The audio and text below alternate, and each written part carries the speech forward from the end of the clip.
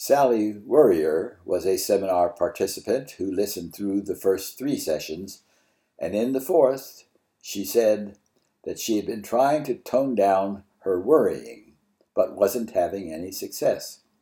She described her mother as a continual worrier about every little thing and attributed her worrying to having learned how to worry from her. In other words, she was presenting her alibi for her worrying and felt helpless to change. I asked her if she had any girlfriends who were good worriers, and she immediately named Bridget as a bigger worrier. I indicated that it sounded like Bridget was in a class of her own, and Sally agreed. I suggested that she might ask her friend the following.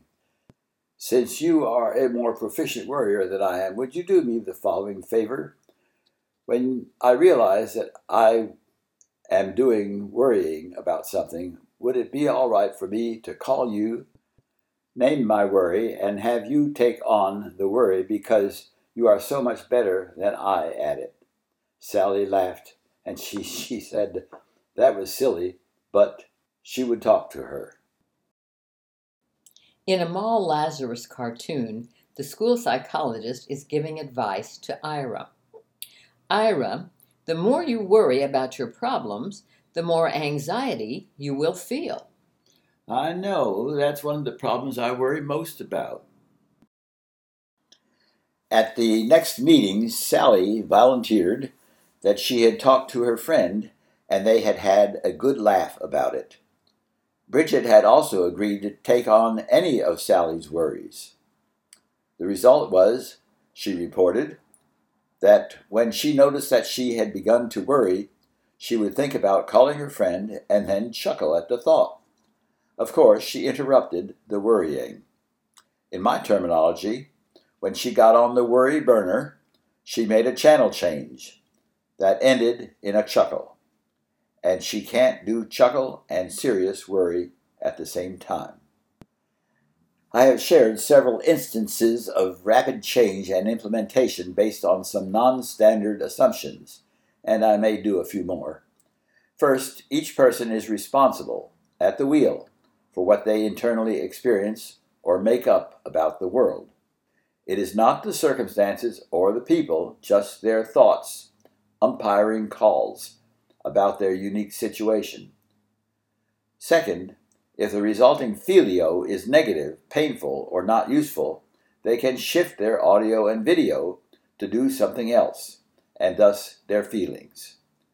If the way you feel is not better, keep changing channels. You have the remote.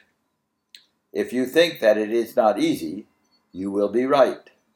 On the other hand, if you think that you can use your internal sovereignty to your benefit, you will also be right. Because of rapid change, you are likely to experience some initial awkwardness as you feel better more and more. By the way, the reason many people don't feel good much of the time is that they are so adept at feeling bad. The statements made are about the majority of people who are considered normal in our culture, whatever that is. What I am writing is probably not very relevant to individuals who are clearly diagnosed in categories like severe autism or schizophrenia.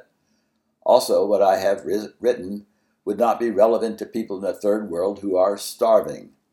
I'm only addressing people who have read thus far, knowing that it's all BS. A recent article in the Scientific American focused on sight and seeing. I don't remember the exact numbers, but it was something like the following. There may be 100 million stimuli in your visual field. However, you have only 10 million retinal cells, so only 10% of the stimuli can be picked up. Next, the optical nerve has only the capacity to transmit 10% of the retinal output. So 10% of 10% means that our visual cortex is receiving only 1% of the stimuli out there. In other words, a tiny sample. Combine this with the variety of presets and different life experiences that you can begin to appreciate the variety of thoughts possible about anything.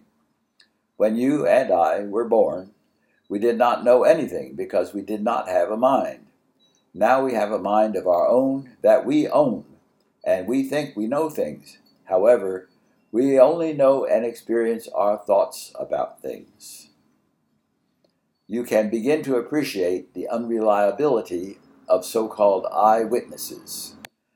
I have lived quite a few decades, and I have concluded that it is not worth going to the mat about much of anything, since I don't know what is going on. I just think I do.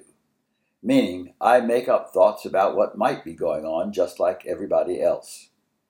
I refer back to Calvin and Hobbes, where Calvin says everybody is ad-libbing their lines, and Hobbes says that is why it's hard to tell whether it's a tragedy or a farce. The ending line is, "What we need is more special effects and dance numbers." I have had a lot of fun in my career as a coach or consultant, as well as my life in general.